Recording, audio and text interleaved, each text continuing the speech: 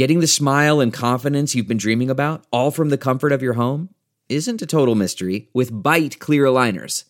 Just don't be surprised if all your friends start asking, "What's your secret?" Begin by ordering your at-home impression kit today for only $14.95. Byte clear aligners are doctor-directed and delivered to your door. Treatment costs thousands less than braces, plus they offer flexible financing, accept eligible insurance, and you can pay with your HSA FSA. Get 80% off your impression kit when you use code WONDERY at Byte.com. That's BYTE.com. Start your confidence journey today with Byte. You are listening to the 23 Personnel Podcast, where food and sports clash at the goal line.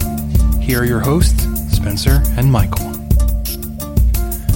All right, everybody, welcome back to another episode of the 23 Personnel Podcast. I'm your host, Spencer, joined by Michael. Hello, everybody. I'm also joined by somebody. It's not me, is it? Yeah. No. Co-host and co-founder of everyone's favorite Flat Earth Etc. podcast, Mr. Kyle Jacobson. How are you? Doing well. Thanks for having me on. So I kind of jokingly, like, he posted something really interesting in the Slack chat this afternoon. I was like, I'm going to steal that for the podcast. Unless you want to join. He's like, yeah, I'll be there. It's like, yes. So yeah, we're going to go straight to the source. Got some analysis on the Arizona game that did not go well. What? And we'll probably go into that a little bit more, even though we did the instant reaction last Saturday. Oh gosh, no, that was Sunday morning. Yes, it was. Jinx? Michael? Man, off to a roaring start. Yeah, so we'll talk about football news, wrap up the Arizona game. Kyle's got some interesting thoughts on where the offense is or isn't going. Talk about our upcoming opponent briefly, since we don't have a preview this week. And then spend the rest of the time answering your questions, since there were plenty of them. That's right. And you can find us on Twitter at 23personnel. You can follow Spencer at PuntSuck. You can follow me at Michael_LBK. And you can follow Kyle at _Kyle Jacobson. So let's get rolling. Do you have, are you ready? Oh, I'm so ready. Okay, cue it up. Let's do this. He is back to pass, pressured immediately, kind of flings it up there. He's stopped up in the air and intercepted.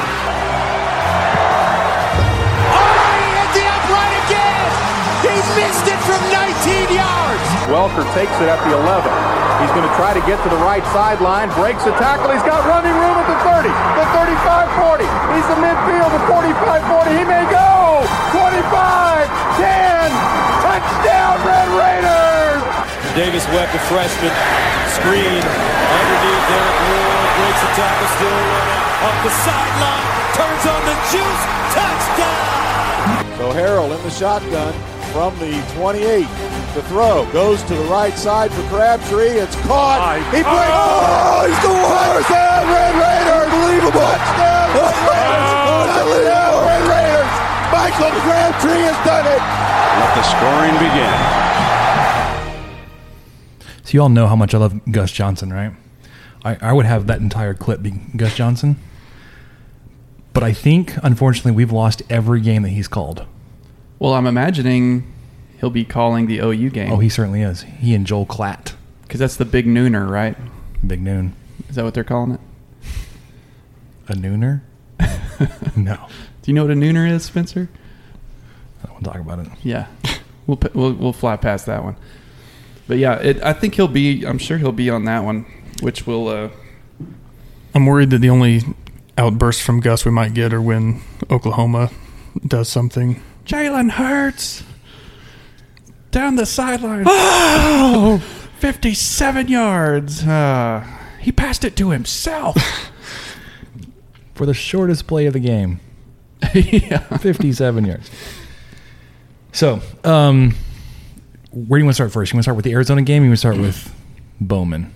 I think we should start with Bowman, mentioning the fact that most of y'all know that our guy, QB1, Alan Bowman, is out for several weeks.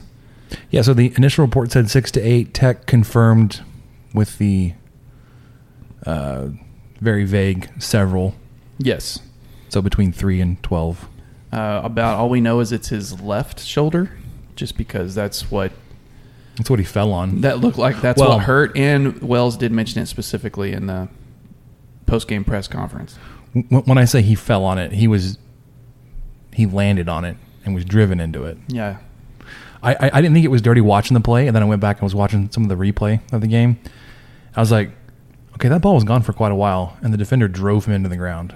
A little salty now that he's hurt.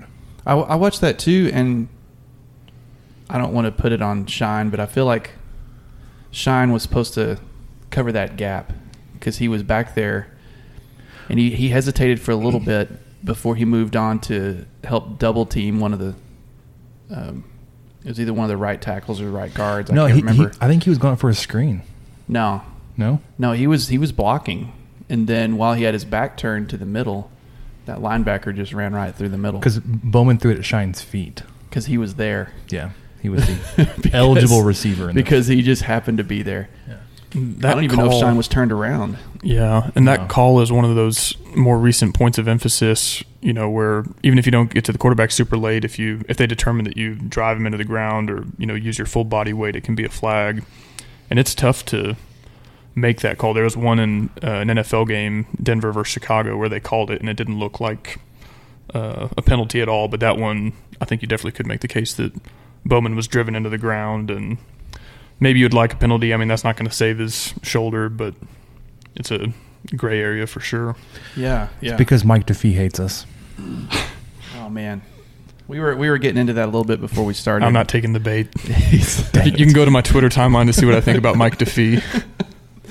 Oh man, okay, we'll try to entice you a little bit more, but he's always somebody that whenever I see him reffing one of Tech's games, I just prepare myself for some BS. There's going to be some stuff happen. He and Reggie. Yeah, Reggie's pretty bad. I don't even know Reggie's last name, but when I think it's Reggie. No, I just wonder, do they not make referee shirts in a larger size for Mike DeFee? Because the dude is jacked, but insists on wearing a schmedium. It's like, do they not have that in an XL or double XL? Well, it's even almost it's almost a hybrid. I feel like the sleeves are smaller.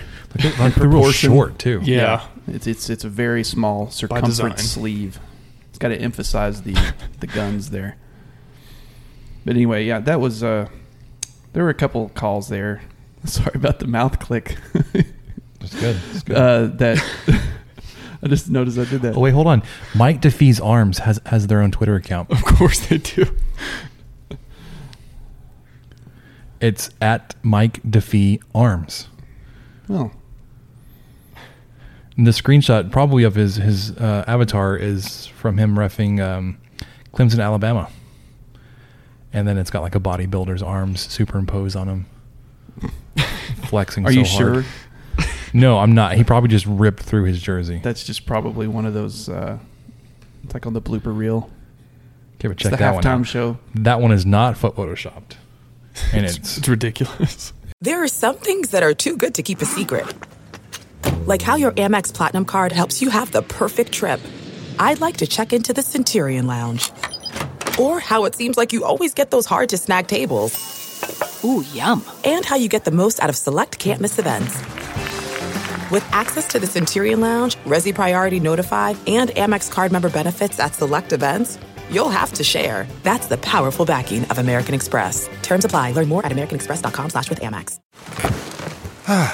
The comfort of your favorite seat is now your comfy car selling command center, thanks to Carvana. It doesn't get any better than this. Your favorite seat's the best spot in the house. Make it even better by entering your license plate or VIN and getting a real offer in minutes. There really is no place like home. And speaking of home, Carvana will pick up your car from yours after you finalize your offer. Visit Carvana.com or download the app and sell your car from your comfy place. It's fairly similar. Anyways, besides DeFee not calling that one and then calling Coleman for refusing to listen to him. Yeah. The game was not really an officiating issue. No, there weren't enough calls that quote unquote didn't go our way to really affect the game. You're not going to hear me complain about the refs. Well, outside of those two plays. And what we've already said. Well, I'm not going to say like they controlled the game. They inserted themselves in the game. No. I mean, it wasn't like there were a ton of pass interferences that weren't called or holding that weren't called or were called against us. I mean, the calls that we saw against Terrence Steele were warranted. I mean, he had 2 false starts and then a holding, which I attribute most of that to just knocking off the rust on a first start. Probably. Unfortunately, came against a Power 5 team on the road. I think a lot of it, a lot of the penalties were justifiable, like you're saying, and I felt like this whole game our O-line seemed to be moving a lot, and there were probably a few times that they could have called a penalty and they didn't. So yeah, that's so fine. I can live with that. That I remember I don't remember who I was talking to, but it was probably somebody in my office. There was a lineman downfield call that went against Arizona where the dude was legit like 10 yards downfield when Tate threw the ball. And I think on the very next drive, Tech had an O-line that was 5 or 6 yards downfield that didn't get called. I was like, well, probably should have gotten flagged for that one. Yeah. So anyways, we were going to talk about the 10 things post that Seth wrote on Staking the Plains. Point number 2 talks about the offense. It's outside of, I would say, like the offensive line, it's kind of hard to even talk about what was wrong with the offense and to take anything from that and look forward, because with the absence of Bowman, things are expected to change. Whether it's going to be watered down if you run with like a Jackson Tyner, or it's going to change pretty drastically with a Jet Duffy. The biggest thing I think was the offensive line was super ineffective, and I don't have a way to say that and not like throw anybody under the bus. But when you have a team like Arizona that has their own media that covers them talking about how small their defensive line is, able to get pressure consistently, rushing 3 against your 5 or 6 blockers, you can't defeat 8 guys dropping in coverage with 5 receivers, or 4, depending if you have the running back or tight end staying into block. So the offensive line was a real point of weakness, at least in my mind this weekend. Yeah, and it was kind of counterintuitive that was how it ended up, because they had such a successful spurt at the beginning of the game at running the ball. They were able to, something that we talked about in our Slack chat today with everybody, but Kyle and I talked about it some too, was just on that third drive, Tech ran 7 straight rushing plays. I think they were all for positive yardage, and it just seemed like they could control the game that way. They were never really able to get that going again. So at first I thought, wow, our line is really having their way with these guys. I mean, I think the first series, I had it written down here. The first series, the lineman had 2 penalties, and the third series was a 3 and out. But then that third drive, it really kicked off, and you thought, okay, well, this is going to go a little bit better than I'd originally thought. But I don't know if anyone really saw it kind of falling apart the way it did. Yeah, and I don't know if this is overly speculating, but Bowman obviously suffered some pretty serious injuries last year, and the line wasn't blocking that well in the early portion of this game before he got re-injured. But you definitely saw, even when the protection was okay, him kind of falling off his back foot and rushing things, leaving the pocket.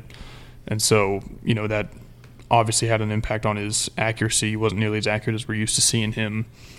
And so, I mean, yeah, you definitely struggled with the pass protection. Like you said, I didn't think the run blocking was too terrible. Your leading rusher was Armand Shine. He had 13 carries for 68 yards, which isn't earth-shattering, but that's more than 5 yards a pop, and that's good enough to keep you in a game or win a game.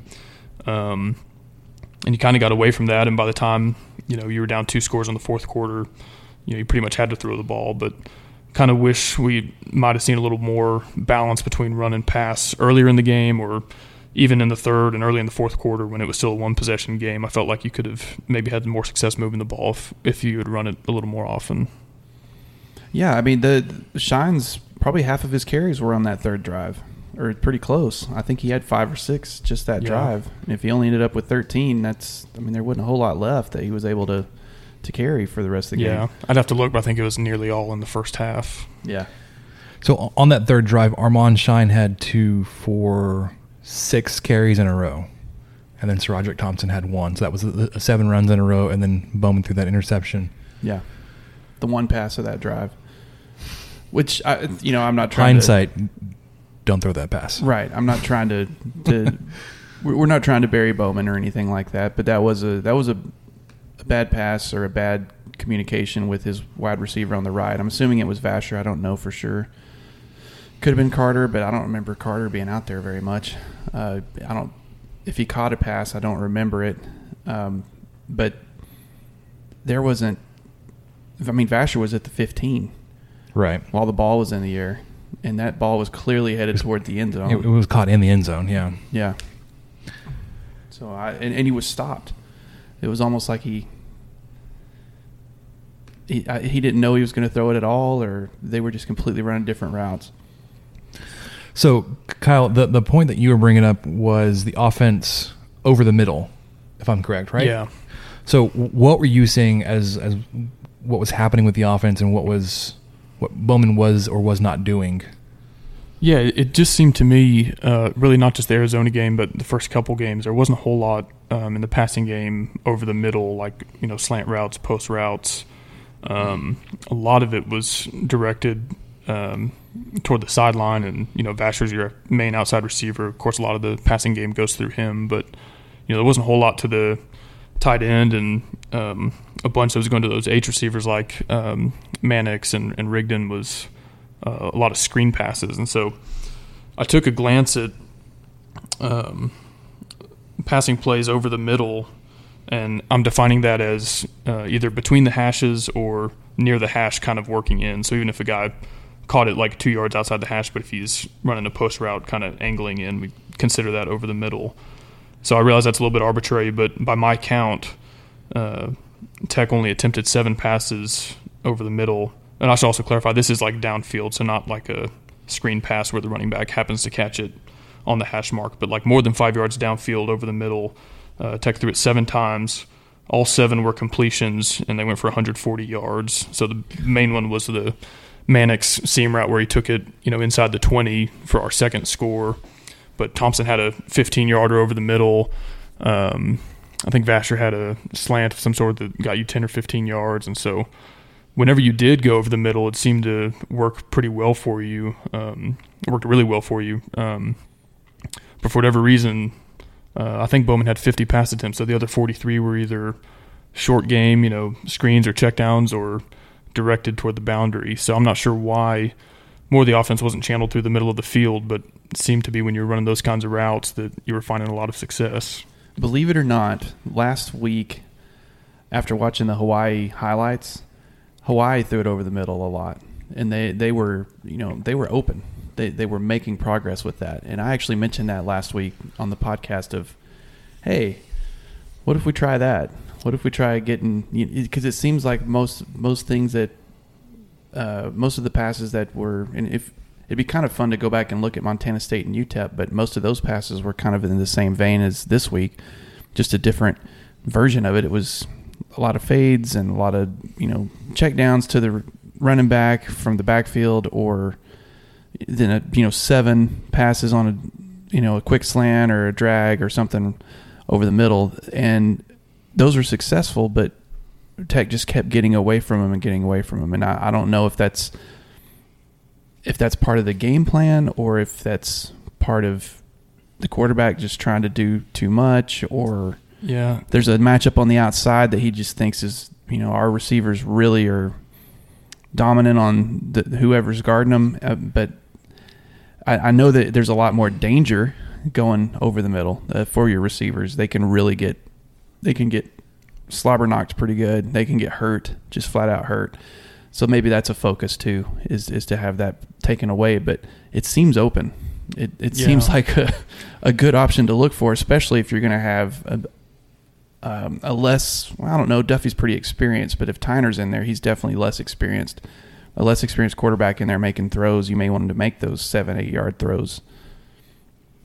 So to play a little bit of devil's advocate, I think when we were on the pregame show, we talked about we wanted the offense to be explosive, and I think we were going back and referencing quotes from Alan Bowman in the postgame press conference from 2 weeks ago against UTEP, and then that Monday press conference saying that Arizona's going to play a lot of man-to-man defense. Bowman said he wanted to get better at throwing deep down the field, and we were excited about that prospect. And then what showed up on Saturday night was it not being effective. No, and I don't know if they tried it too much. So they did what we wanted them to do, and then we're like, no, y'all stop doing that. Stop. You'll listen too well. You'll listen too well. And the other thing that Kyle brought up was also the balance in the offense. And it's something we also talked about. We had a little, I guess, group chat this evening before we got on. That I guess Seth will post a little bit later this week about the offense was sold to be a balanced offense that Yost and Wells had previously done almost 50-50 run-pass splits. And then, Kyle, you pointed out on first down, Texas Tech ran it 8 times, but on 27 other times they threw it. Yeah. Like I said, Armand Shine was averaging about 5 yards a carry, and for whatever reason at the beginning of a series of downs, we were, I guess, about 3 times more likely to pass on first down versus run it. And so, on 8 of those series that you started with a run play, you converted to another first down at least 6 of those times. And then on the 27 series that you threw on first down, you converted to another first down 18 times. So overall, comparable success, but at least a couple times that first down play was an incompletion that was salvaged by a good run on second down, like an 8-yard run that set you up on third and short, or a 10-plus yard run that gave you a first down. So that was a little bit confusing. Again, you weren't gashing them with the run, but it was good enough that I felt like you could have leaned on that more to give you more second or third and shorts, and maybe set up play action. If you do want to throw it, if that's where you feel like you can really earn your money, suck the defense in, get more guys into the box, and then throw it. But I didn't think we ran the ball nearly enough to strike a good balance there. Yeah, and I was going to say, you never really were out of the game in terms of like having to throw until Arizona scored their last touchdown. And then they were up 2 scores with 5 minutes to go or whatever it was. Yeah. And until then, you either like you were within a score, whether you were up or you were down by just 1 score. Being down 6 points against Arizona is not a time to throw the playbook out the window. I'm like, okay, we're just going to throw every down because we have to score now. Yeah, and there's one more kind of tidbit just going off of that. So not just the Arizona game, but all 3 games combined, Texas Tech has faced third and long, so third and 7 to 9 yards 9 times, and they've not. I think they converted 3 of those 9, and then they've faced third and longer than 9 another 9 times, and they're 0 for 9. So finding very little success on third and long, and I again felt like you were just kind of digging yourself in a hole by throwing it early in the series on first and second down. And instead of giving yourself a manageable 3rd and 2, 3rd and 3, you were facing 3rd and 7, 3rd and 9 or longer. So I think a lot of drives kind of stalled out because we weren't getting in more 3rd and manageable situations. Yeah, the drive that Bowman was hurt he was 3rd and 10. I mean, that seemed like there were a few 3rd and 10s throughout there because I know on that drive it was just it was a 5-pass drive, but there were 3 runs thrown in there too. So there were, it was an 8-play drive, but you end up 3rd and 10 and they're just bringing everybody. And that seemed to be the thing they would do. 3rd and long, they would pressure him. They'd pressure the heck out of him, and then he would throw an incompletion or maybe an interception or something. They were able to just bombard our offensive line and just get through and get to him. Yeah, and so as we were talking about these drives and everything like that, I'm looking at the chart on ESPN, and it just goes back and reminds me of how many combined drives there were in the first half. Because Texas Tech had 10 possessions in the first half, and you had 4 in the second half. Like it's a good like 2/3, 1/3 in terms of like how many times the ball changed hands in the first half. Granted, there were like 5 turnovers. I was about to say quite literally changed hands. 6 plays, but you had good field position. I mean, you had sort of a lot of drives, on the 40-something yard line, or even a couple, I think, in Arizona's territory, and just couldn't capitalize because of ineptitude on offense. Yeah. So, where do you see this offense going in terms of like starting quarterback, and then does it stay the same, or do we see a shift, not to what like a completely RPO system like Kansas did, but a shift in like almost a complete shift in philosophy like we saw from Kansas this week, where they ran almost a completely different style and put up 50 points on the road? So who wants to tackle that one first? Michael does. I think that, well, it depends on who's going to start. And it sure looks like Tyner, just based off everything we've seen. Tyner worries me a little bit. Obviously, his stats at Rice were not, the most jaw-dropping or anything. He ended up with, let's see, I had it on here. For his career stats, he threw in 2018, he threw 20 passes, and he completed 9 of them. And that's it. So I'm not super excited about the aspect of him running the offense, but I'm thinking that they're not going to change a whole lot if he comes out there. I think we're going to see almost a very similar offense, because that's what they've been practicing all offseason. Everything about it has been exactly what they've done so far in these first 2 games.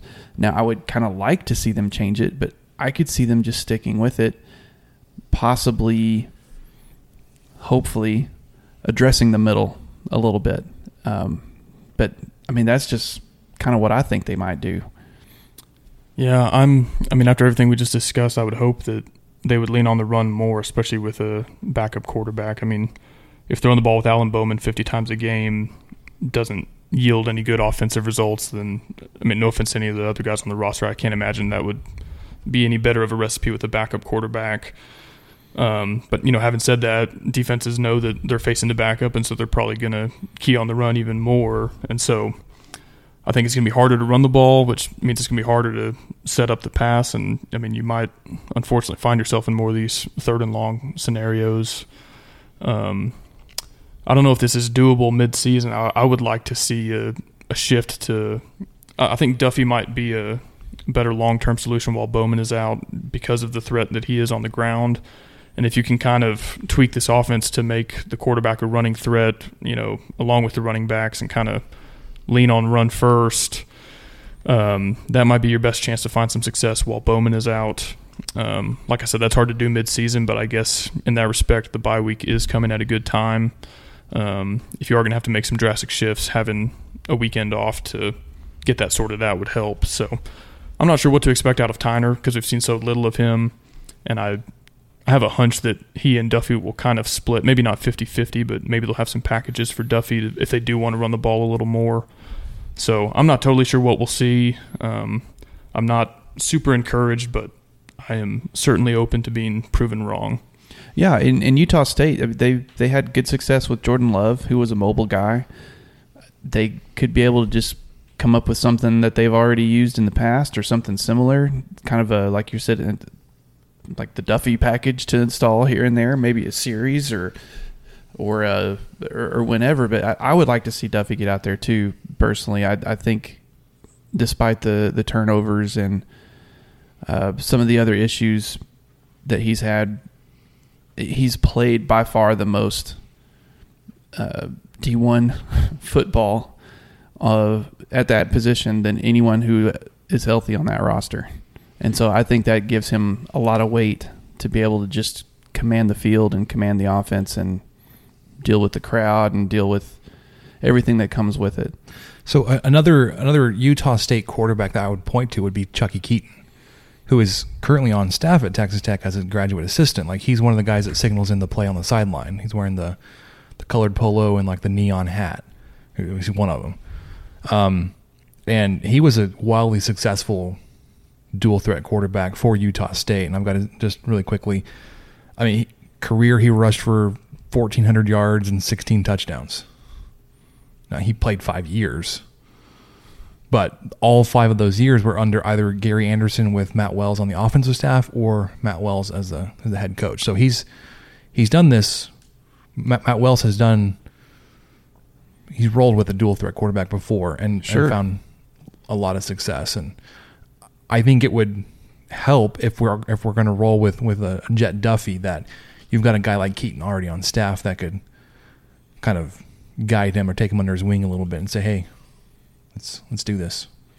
Yeah, I mean, Duffy's a guy that, sure, there's a risk there, but I mean, his overall stats from last year, I mean, they're not terrible. He played 8 games. Let me see what he had here. He was 97 for 145 against Big 12 opponents. Oh, against Big 12 opponents, yeah. I was like, he was 104 for 154. 67% completion, just under 1,128 passing yards, 8 touchdowns, 5 interceptions, 3 rushing touchdowns, and another 3 fumbles lost, I believe. Yeah, that was, like you said, that was for Big 12 competition. So that could be realistically what we might be looking at here. But even if his stats are expanded out beyond the Big 12 games he played in, it's pretty comparable to that. He still had 68% completion. He had I think 7.9 yards per pass. Is that per attempt? Yeah. Which is like 3 yards higher than we've seen with Bowman so far. Right. That seems crazy high right now. I think that's our best bet, but I'm not sure if that's what they'll end up doing. I have no idea. No, I have no idea. I have no read on this staff and what they would do besides having seen Tyner come in first in garbage time. You doing all right over there? I'm trying not to burp in the mic. So oh, okay. That's for everybody's benefit that I didn't do that. And when you look back and compare Duffy to Bowman in Big 12 play, I mean, they completed about the same. Bowman was 68% to Duffy's 67%. Bowman had more passing yards. He had 1,500, but he was either neutral, like 0 or negative rushing yards, where Duffy led your team in rushing yards last season. Yeah, I forgot about that little stat. Bowman had 9 passing touchdowns to Duffy's 8, 7 interceptions to Duffy's 5, and 1 rushing touchdown to Duffy's 3. I don't have the rushing yards, but like I said, Duffy led your team in rushing yards last season.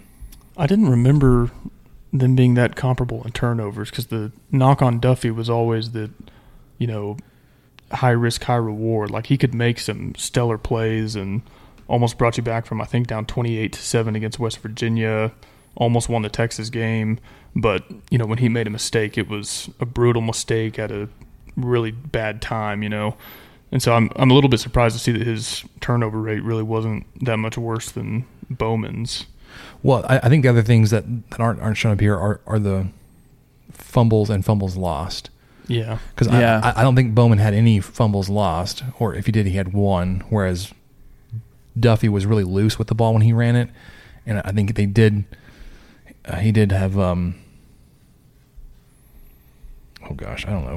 or 5 fumbles. I think he lost 3 of those. So, yeah, last year he led the team in rushing. He had 369 yards. He had second most attempts at 79. If you don't count Keyshawn Carter in terms of average per rush, he was second on the team behind DeMarcus Felton, 4.7 yards and 4 rushing touchdowns. It still blows my mind. I forgot about that stat, how our backup quarterback was the leading rusher. Who only played half the season. And still had less than 400 yards. And, I think that might be. I'm not saying there is a definite recipe for success, but maybe your most likely is, putting Duffy at quarterback. He runs it 10 or 15 times between the 3 running backs. Give them 35, 40 carries, and try to lean on the run for 60 or 65% of your offense. I don't know if that's feasible or not, but to me, at least right now, that kind of seems like the best way forward. Sure, because I feel that Tech has a defense that's capable of slowing people down and stopping guys, and Jordan Brooks is just a terror out there. Oh, for sure. 13 tackles. I think they were all solo tackles against Arizona. 3 tackles for a loss out of those 13. Coleman, I think, had 10. These guys they really played their tails off. And then, I think everybody kind of saw that 99-yard drive coming because it was just terrible timing into the game. They'd already been out there a lot that second half because, like we just talked about, there was only 4 offensive possessions that Tech had in that second half. And so defense was out there a lot. Mm-hmm. And I think the time of possession only favors Arizona by 5 minutes, so it's not much. But I bet you the second half is maybe 10 minutes or so. I think it was like a 20-10. Yeah, I think it was split. almost double in that second half, and it's 1:30 in the morning. And I just saw it coming, but I wasn't disappointed in it. I just thought these guys are gassed. This is terrible timing for us to have to stop a 99-yard drive where they ran it 17 times in a row, including the next drive. So all that said, I know that this defense has played some lackluster competition. Arizona's not that, not on the offensive side of the ball. They don't have as many weapons at wide receiver as some of these other schools, but they held their own for sure. And maybe if Tech does get a running game going and they do eat some clock and they're giving this defense some time to rest, they can maintain that and keep these high octane offenses from scoring so much, and give Tech a chance to win a 27-21 game, or a 31-28 game, or heaven forbid a 24-17 game, something crazy. But that's probably not going to happen in your next game, right? Oh no, I don't think so. No bold proclamations from me on that one. So, assuming that Bowman is out for an extended period of time, it's probably safe to say that win expectations for the season have changed. Yes? Yes, I would think so. I ran this poll because, Twitter's super accurate and really gets the pulse of everyone.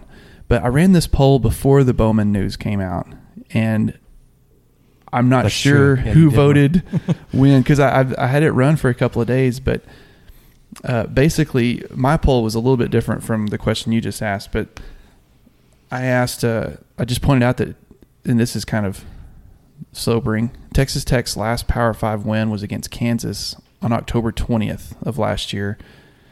They'll have 4 chances to notch another Power 5 win before a year passes between OU, OSU, Baylor, and Iowa State. And my simple question was, will they? Will they win one of those games before a year passes, before they've won a Power 5 game?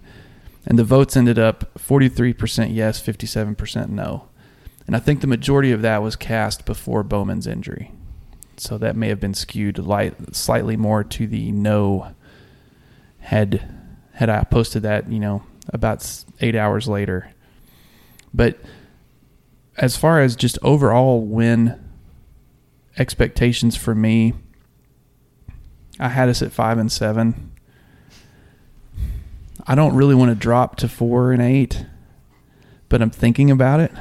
It does really make you think twice. And I don't want to say, well, I'll know more after the OU game. No, I don't think we will. No. I think we're just going to go to Norman and get out alive, get out healthy, come back home, and see what we can do against Oklahoma State. I hate to be that guy, but that's where I think we are. And I would kind of think, I would think that whether Bowman was healthy or not. But as far as my expectations, I think I'm going to keep them about the same. But now those games, like the TCU game worries me more than it did before. So the remaining wins on the schedule that you had predicted were at Kansas, at West Virginia, and home versus TCU. Yeah, that's the one that I'm kind of backing off a little bit now. And who knows? Kansas put 48 on Boston College. West Virginia rolled whoever they played. I forgot who it was they played. NC State. Yeah. Who Tech plays in a few years, I think, in a non-con. So who knows now? I've got no idea. But I think my expectations, just for sanity's sake, is probably going to stay for 5 wins right now. What about you guys? Are y'all throwing in the hat and going, this is it, we're not going to win another game? So my prediction is 7-5. Before the Bowman news looked awfully rosy. I was like, that was quite optimistic there, especially when I was predicting, or I was thinking you had a good shot at Oklahoma State, at Kansas, at West Virginia, home versus TCU, and home versus Kansas State. So those are the 5 remaining wins I had on the schedule. I think we'll know a whole lot more about Oklahoma State, but I don't think you've got a great shot right now for them. I also was thinking I was really low on Kansas State, and they're starting to prove otherwise. So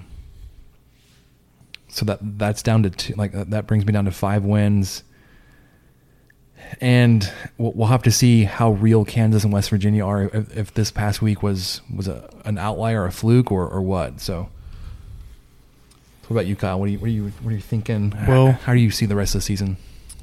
Preseason, y'all know that I'm a big numbers nerd, and all of the kind of objective metrics pointed to 6.5 wins, which is my way of chickening out from a solid prediction and saying you'll win either 6 or 7 games. And after the first 2, I kind of thought that was still pretty reasonable. I didn't think you looked like a top third Big 12 team that would win 8 or 9, but I didn't think you'd be bottom third and miss a bowl game. So, but even before the Bowman injury news came out, the offense looked so inept against Arizona. I was probably going to back off of that and say that you were in jeopardy of not making a bowl game.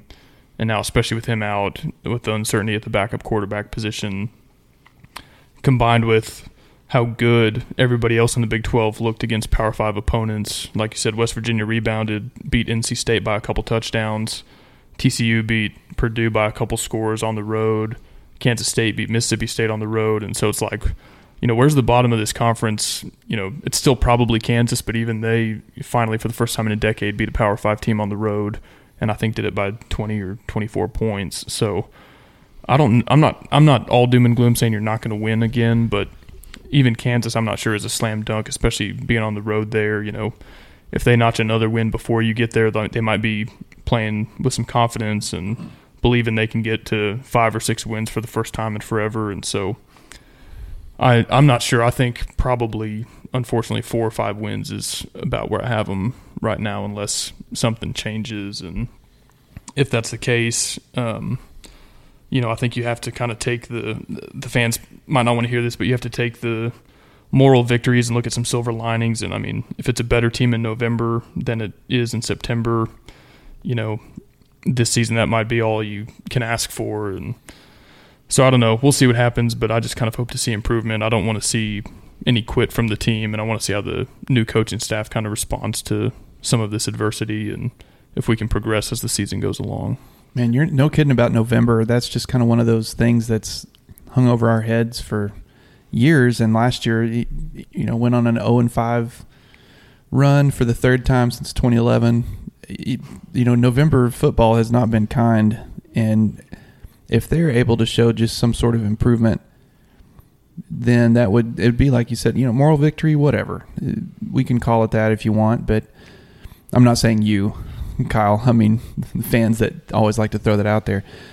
But there's something to progress. There's something to progress, even if it's not necessarily a change in who won the game. But there's definitely something to be seen, and just kind of in the trenches of how the guys are playing, how they're moving, how the scheme is unfolding, whether it's making these other offenses or defenses adjust suddenly on the fly to try to stop us or try to get past us.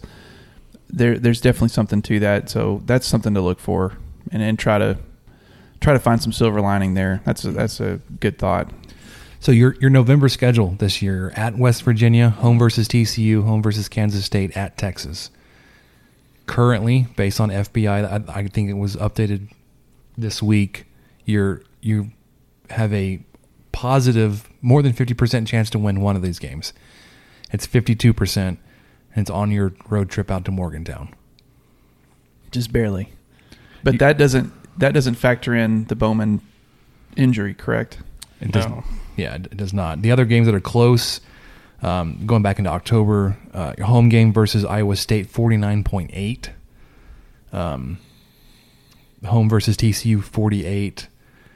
Versus Kansas State is actually a little higher than I was expecting, 40.9. And looking at these numbers, I think we were undervaluing Baylor, but the projected win there is 24% for Tech. I had that as a loss just because that seemed. Well, I think it just we both did, but seemed right. But the 75-25, I think, was a little. Yeah, not a wider margin than I was expecting. Right, I was expecting the 49-51 kind of thing. And the 93-7 versus Oklahoma in this upcoming game is not really all that surprise. The one good thing about what these stats are telling me, and this is something I've kind of thought about too with Iowa State's recent struggles, that could become a winnable game. They're realizing that Jakeem Butler was pretty damn good, and so was David Montgomery. Yeah, Montgomery's running around the NFL right now. So yeah, that might be a pretty good matchup. I mean, their offense has struggled, and of course their defense has shut you down. But I mean, how many points did they score against Iowa? 17. Yes, and I think they had 17 in regulation against Northern Iowa, and so that might be the game that you can pull off. A 16-13 or a 20-17 win. I mean, it's not easy to beat a team like that, and we've seen that the last few years. They're well coached, but a lot of people had them pegged as kind of like third in the Big 12 and maybe a sleeper to make the conference title game. But at least early on, they have not looked like that. No. So while their defense may slow you down, they've shown they can't field a punt. Oh, that was like Brian said. Oh, I just hated to see that. Yeah, I just hate to see it. It's so pitiful. It's terrible. All right, so your next game. On the road versus OU, they are also off this week. They hit the road against UCLA, beat them 48-14 in front of 15,000 Sooner fans in LA. I think did Hurts run? He ran for like 200 yards. And I know, but I'm thinking 300. Thinking first play of the game was it like 50 or something, like is 50 or 60 yards on the first play. He has more touchdown passes than incompletions this year. I think it's 13-12, and that doesn't include any rushing touchdowns he might have. So if we can get out of Norman with like 4 touchdowns and 5 incompletions, you could say that, we did better against Jalen Hurts than any defense has so far. Yeah. That's got to be the goal. That's got to be what they're writing on the old whiteboard over the next 10 days or so. His rating is 250.2. I thought that only went up to like 100 something. It may only go to 100, but his is 250. Yeah. It's an A+ student. So he's only thrown 61 passes in 3 games. He's completed 49 of them. So he's got, just over 80% completion, 9 passing touchdowns, so 12 incompletions. And then, okay, so maybe that does include rushing touchdowns. I think I read somewhere that he has more touchdowns than incompletions, so maybe that combines his passing and rushing touchdowns. Yeah, I'd imagine so. I'm trying to see. I think RG3, the year he won the Heisman, had that same stat, more touchdowns than incompletions, like into the 4th or 5th game. What do you got here? Fantastic. It's an autoplay video on Jalen Hurts' stat page. It's the Heisman House. Thank you, Nissan. Nissan, if you would like to be a sponsor of the 23 Personnel Podcast, you can reach us by direct message. So rushing attempts, he's got 38 rushing attempts for 373 rushing yards. That can't be right. He had that in like 2 games. 10 yards a carry, 4 touchdowns. I don't think this is updated yet. So disregard all the stats we just read to you. But he's really good. He's stupid good. Okay. So, but that weekend, on the 28th, you will be able to hear the Countdown to Kickoff show with Rob Bro, Carson Robinson, Michael McDonald. I will not be there, most likely. Be on a very well-timed hunting trip. I was like, if there's one game I can miss this year. Yeah. Good call. It will be 2 hours prior to kickoff. Road games and 11 a.m. kickoffs. They will fire the mics up 2 hours before the game. It will run 9 to 11 a.m. on 1340 a.m. Talk 1340, kkam.com, or the Talk 1340 mobile app. I would highly suggest streaming the show because the AM signal is garbage. Hurtful. Well, I kind of like it. It's old school radio. It's like listening to a phonograph. So just real quick, I wanted to check Oklahoma's schedule to see if maybe the Texas game was right after us or somebody else good, and maybe our best hope is that they overlook us because they're looking ahead to next week, but they play Kansas right after us. Oh. So we don't even have that small sliver of hope going for us. There's not going to be a look-ahead letdown. We were just really worried about Les Miles and what he's bringing back. We have some memories. All right, so I'm excited to answer some of these questions with a guest with us. Yeah, we've got a lot of good questions. Thanks everybody for sending them in because it's the bye week, and we've got to sort all this stuff out. This is the perfect time to do it. Now, are these really the questions that I was called here to answer? Who's in the box? Oh, what's in the box? I'm Ron Burgundy. Damn it! Who typed a question mark on the teleprompter? You want answers? I think I'm entitled. You want answers? I want the truth! You can't handle the truth! All right, so I'm scrolling back, and I have yet to find the beginning to our questions. Do you need me to find them? I've got them pulled up. No, you're good. I'm almost there. Well, it also kind of there was some random Twitter interactions that are filling the. Yeah, because we're all friends. There are lots of friends out there. Twitter friends. Okay. Amy Nelson, is the season effectively over with Bowman out? An apparent lack of trust in Duffy as second string and the anointed second string unable to complete a pass in a live game.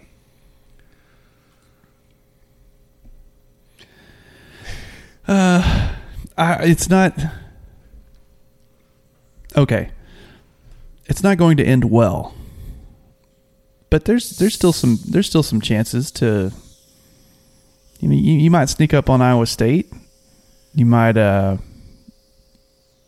sneak up on Gary Patterson. That might be another 13-7 game.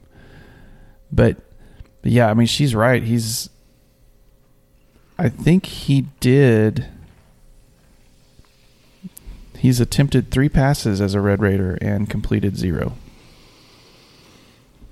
I don't think I knew that. Do you know what that works out to, percentage-wise? I do. I know the symbol. I'm a numbers guy, so I like to know. 0. A goose egg. That's an offer. I don't.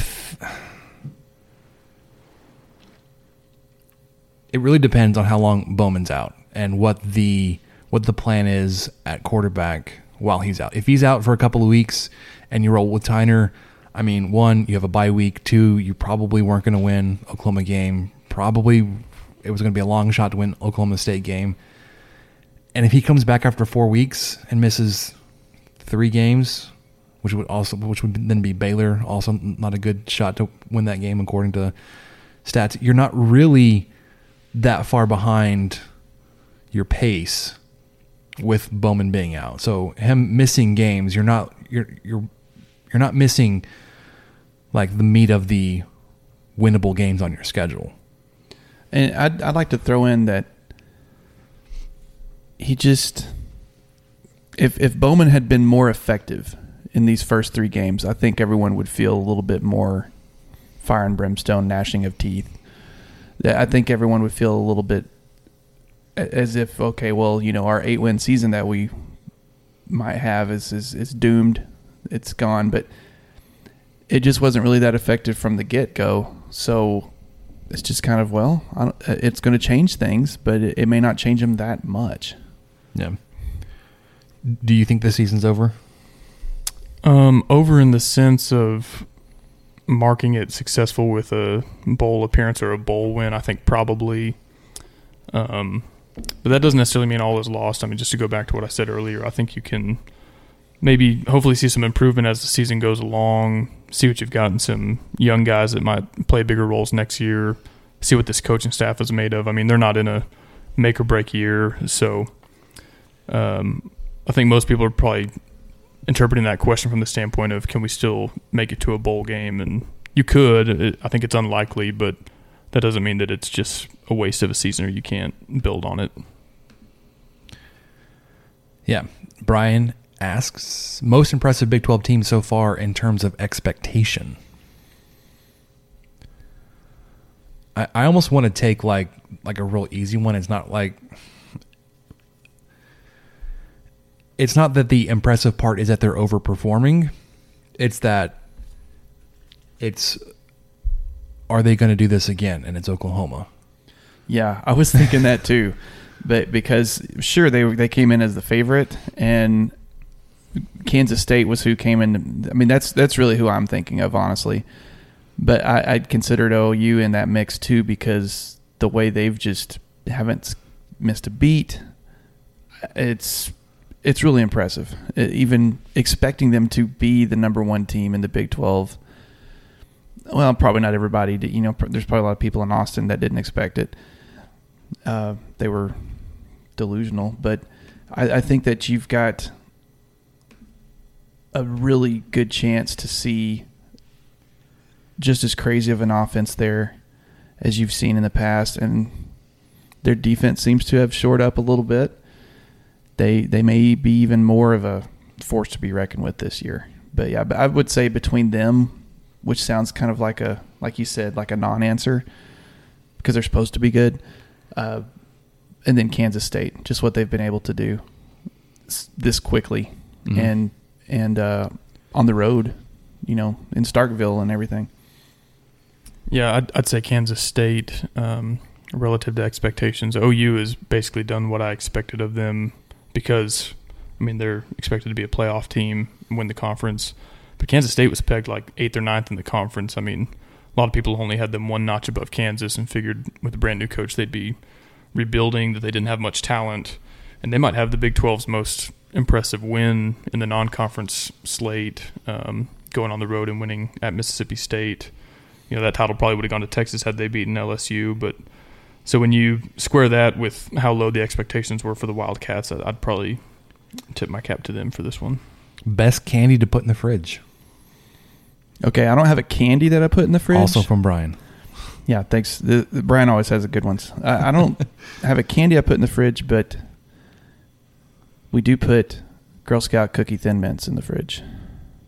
We're on the same page. I was going to say I don't put candy in the fridge, but I put my Oreos in the fridge and like them that way. Kind of get some weird looks sometimes. And kind of building off this, one time some trick-or-treaters came to my house when I was like a bachelor in college, and I didn't have candy. Like, I wasn't prepared for the holiday, and I was like, I've got some Oreos in the fridge, like, if y'all want those. And they were like, yeah, that's cool. And so I passed out Oreos for Halloween. So not a candy, but I wouldn't have. Wasn't individually wrapped either. You could have gotten in so much trouble. Yeah. Their mom let me. I was like, this dude's just handing out loose Oreos. It's like a half-eaten sleeve of Oreos, but they can have them. She was like, yeah, that's cool. Why are they so cold? Yeah. I don't eat Oreos cold. I do dip them in milk, though. See, I don't think I've ever tried that. I get the cookie a little soft. I don't think I've ever tried that, but I think I would like it. Adele says, just finished the Arizona Instant Reaction podcast. Got the morning news at a Jet Duffy time. We're not sure if it is. Thoughts on that going into the bye? I think we've kind of addressed that in that he may or may not give you the best chance to win games, but it's going to be like, if you roll with Duffy, it's going to feel like, well, it can't get too much worse than rolling with a guy that hasn't completed a Power 5 pass, was not the starter from the school he graduated and transferred from. It kind of feels like you're going all in with Duffy and like you're just going to roll with it. You may get a 21-3 game. Yeah, but we got to live with it. You're rolling with a backup quarterback of necessity, not because number one guy is. There's no controversy here. Yeah. Red Reset Man, where can I sign up to ban effing Mike DeFee from reffing another Tech game?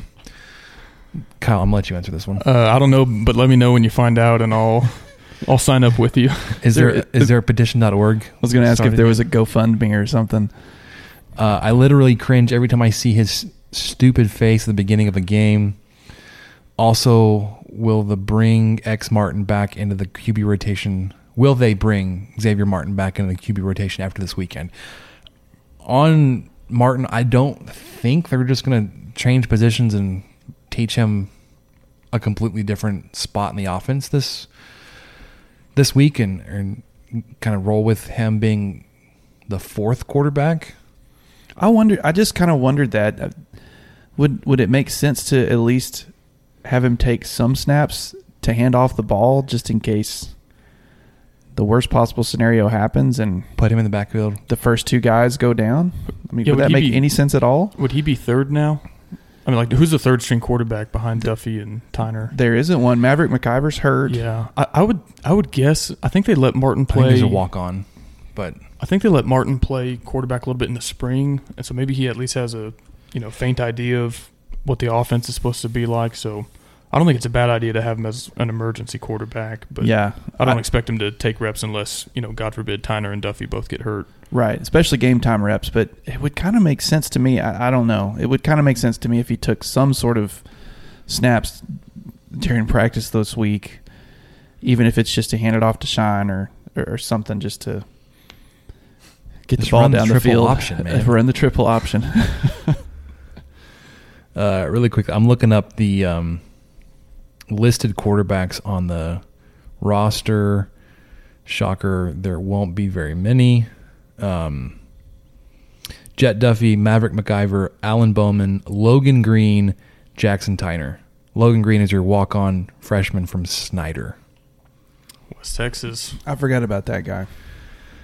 So you're obviously down Alan Bowman and Maverick McIver. You've got three guys left: Jet Duffy, Logan Green, Jackson Tyner. All right. So, yeah, in that case, Martin probably won't get back into that rotation, I'd imagine. Well, he's probably better suited than Logan Green. Could be. I heard the local sports talk show saying that this dude is still trying to figure out what's what. If we have to find out the answer to that question, I don't really think it's going to matter. The season is over. Yeah, that would be that'd be back to Adele's question. It would be over. We Us Our Briggsy asks, best U.S. beer to drink warm. Oh, I know. We all made the face. It's kind of like asking, what's your favorite shade of burnt orange? I think if I had to pick one, I remember drinking some warm Shiners before, and they were tolerable. So that's all I'm going with. I really try. Usually, if I'm drinking a beer warm, it's some light beer that's been sitting out. We were at a lake, or something. So, and those are always terrible. Those are never good warm. I don't think so. But the Shiner would probably be my best answer there, just because that's the only one I think I've had warm, not on purpose. First off, shout out to Briggsy. He bought me a cold beer in Minneapolis at the Final Four. Nice. He's good people. I would have to go with a Natter Day. Do y'all know what those are? They're like the pink lemonade natty lights. No, they make those too? Yeah, and the only reason I say that is because I was in Nashville this summer with some friends, and we were playing a drinking game and had to shotgun one, and it went down pretty easy, and so... Like you said, you're not going to enjoy any warm beer, but that one was fairly tolerable. A Natter Day. Huh. I was shocked that I semi-enjoyed it. It did not sound appealing, but it wasn't too bad. Natural Light makes seltzers now, too. Of course they do. Everybody makes seltzers now. I think one of them's named the Catalina Lime Mixer. Yep. And there's Aloha Beaches. Aloha Beaches. Yeah, there's Aloha Beaches, too. So, I would try those. Last question that just rolled in. Matt Wells headset. Yeah, I have a question. How dare you? Man.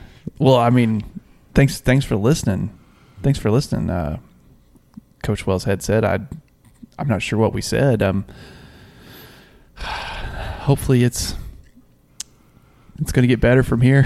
Oh, there was one other question from Chris Beard Scissors, which is obviously used to cut down nets. That's all they do. But Chris Beard Scissors had a great question. I hadn't heard this rumor, so I don't. If y'all have heard it, stop me. But hearing rumors that Moretti may get some reps at QB. I did see that question, not rumor, but he's taller 6'4". than Kyler Murray. Yeah, he's 6'4". Oh yeah, he'd be a tall quarterback. He would. It's so jarring because he's up there with Jackson Tyner. I know. Yeah, my first thought was like, oh, he's too little to go out there on the football field, and then I'm like, oh, no, he's like prototypical quarterback size. He's like 6'4", 190. I don't know. He's just surrounded by 6'9" guys all the time. Yeah, 6'11". Because at first I thought the same thing. I always think the same thing about Tony Parker too. Being a Spurs fan, it was always, oh man, he's just a wee fella. Oh no, he's 6'3".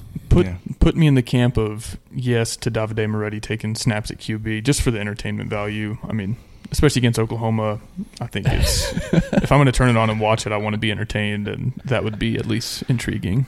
Well, assuming our offensive line doesn't let him get killed. Yeah, no, it'd be fine. Don't risk injury. It'd be fine. All right. Let's hit to everybody's favorite segment. Why would anyone do drugs when they could just mow a lawn? That's an excellent question. Going yard. I have a battle wound from my yard. No. This wrist brace. What was going on? Thought you went bowling and just went a little too hard. No. So I'm wearing a wrist brace for those of you that are not sitting in the room with us. I actually went to urgent care yesterday. I thought I'd broken my wrist. It happened Saturday afternoon, right before I went and did the show. It hurt really badly when it first happened, and then it didn't hurt so bad. I was like, well, it was nothing, right? What happened, my dog likes to bark at this neighbor dog, and she does it in the same spot. And I mentioned this before. She digs when she barks, and it was like, there's no grass there. It's just dirt. It's been mud because of the rain. I was backing into it to turn the mower around, didn't realize where I was in the yard, and just ate it. I slipped on that mud so fast. It's on the ground in a heartbeat. I was like, what the heck just happened? Yes, I slipped and nearly broke my wrist. Did not break it. No fractures. And the doctor at urgent care says, without doing like further MRIs and stuff, we can't determine if you've torn anything soft tissue wise. It's like, and it's not really worth going through all that. Yeah, because that's a lot of money. It's already going to be a lot of money to figure out that like I did not break something. Yeah, if you hammered for a living or something, then you might really want to figure it out. But you'll keep it up. The important question is, did it damage your lawn? No. Oh, thank God. I know. The thing that is damaged is my ego, because it happened in front of my side gate, which was open. Of course, I was in my backyard, and my neighbors directly across the street who had direct vision into my backyard were in the front yard working. Right as I was backing into this, I caught their eye because I was looking out the gate. They were looking at me. I turned my head, and then I fell. So they for sure saw me go down. And then they just kind of did that thing where like... like I didn't see that, huh. Did I? I didn't think. I don't hear him screaming, so I'm just going to pretend that didn't happen. happen. Which was a possibility because the mower was running, and I ended up on the ground with it still going. So that is kind of scary. Like no screaming, no blood. Okay, he's fine. No weird sound with the mower. Everything's all right. No. So I am in the process of cutting my lawn really short to get ready to throw down some seed. But the story of the whole thing is I fell and looked like an idiot. I'm sorry about your wrist. Hurt my wrist. But I'm glad your lawn is okay. My lawn it's fine. The lawn's fine, except for the big hole that my dog has dug up. All right, let's move on. What did we learn, Palmer? I don't know, sir. I don't know either. Michael, what did we learn this week? I learned, and this is sort of breaking news to Kyle, that I've been given a Hub City Barbecue judging position. I'm still waiting on mine, by the way. I'm not going to disclose how this came to be since I do not work for a member of the chamber. Well, don't admit it. Oh, la, la, la, la, la. Wait. Didn't hear that. But it came to pass. I'm going to get to judge some barbecue, and I'm really excited about it. And I wanted to pick your brain. It's probably bad, right? Did you get to judge barbecue ever on that, Kyle? No. Okay. See, I'm just a lowly staff member. We don't get to do the fun stuff like judge the barbecue. See, I got to do the barbecue judging for Cotton Fest for William Clark Green's deal. And that looked fun. It was pretty fun. It was really laid back. Yeah. Will you share how you've become a judge with everybody just so they know how complicated all these processes are? Well, for William Clark Green, the guy that's William Clark Green's manager sent out a tweet saying, if you would like to judge barbecue, direct message me. And I direct messaged him, and that was that. I'm pretty sure that's how I ended up being a chili judge last fall. Well, it's because I couldn't do it. Oh, yeah. Someone asked me. I was like, oh, man, spot. we're taking family photos during that time. And so if you want to judge barbecue or chili, just tweet at somebody and make some the request. Person. Yeah, just kind of make it known that you're interested, because it's... Because then, like, didn't you say you would like to be a chili judge and this dude reached out to you last fall? Or is it because you were on the Rob Bro show? Because it was through KKAM that you were. It was. I was on Rob's show for something. Through Town Square Media. Yeah, I was on Rob's show for something, and I think around that time I had put my post last year about how I wanted to be the Hub City barbecue judge. I made that big plea with my resume, which is what I sent this guy that for Cotton Fest too. I was like, here's a link to my very serious resume that would make me a good judge. But one thing I learned, and it's what everyone always told me, is like, it's not as great as it sounds. And they're right, because you get some bad barbecue. You get some stuff that you didn't know things could be over smoked until you've had it. And you just over smoked. And you just can't get that taste of hickory out of your mouth for 10 minutes. You need a palate cleanser. Yeah. Some warm shiner. Yeah. I did have some warm shiner that day, I think. It's delicious. But anyway, that's what I learned, was that I'm going to get to have my dream, quote unquote, job. I've got to take a day off work to do it. The greatest thing about this is you can keep it. adding to your resume and like now have legitimate barbecue cook-offs listed and like be this bona fide judge. And I feel like it's just going to parlay itself into more and more judging opportunities for you. Yeah, word of mouth. I mean, if you know, and I can branch out. I could judge chili. I could judge chili. Yeah, I mean, people are gonna be like, "This guy's legit. He judged at Cotton Fest, the Chamber of Commerce barbecue." We missed out judging at the Red Ritter Meats barbecue cook-off. It was the weekend before the first game. Wait, there was a chance for us to judge there?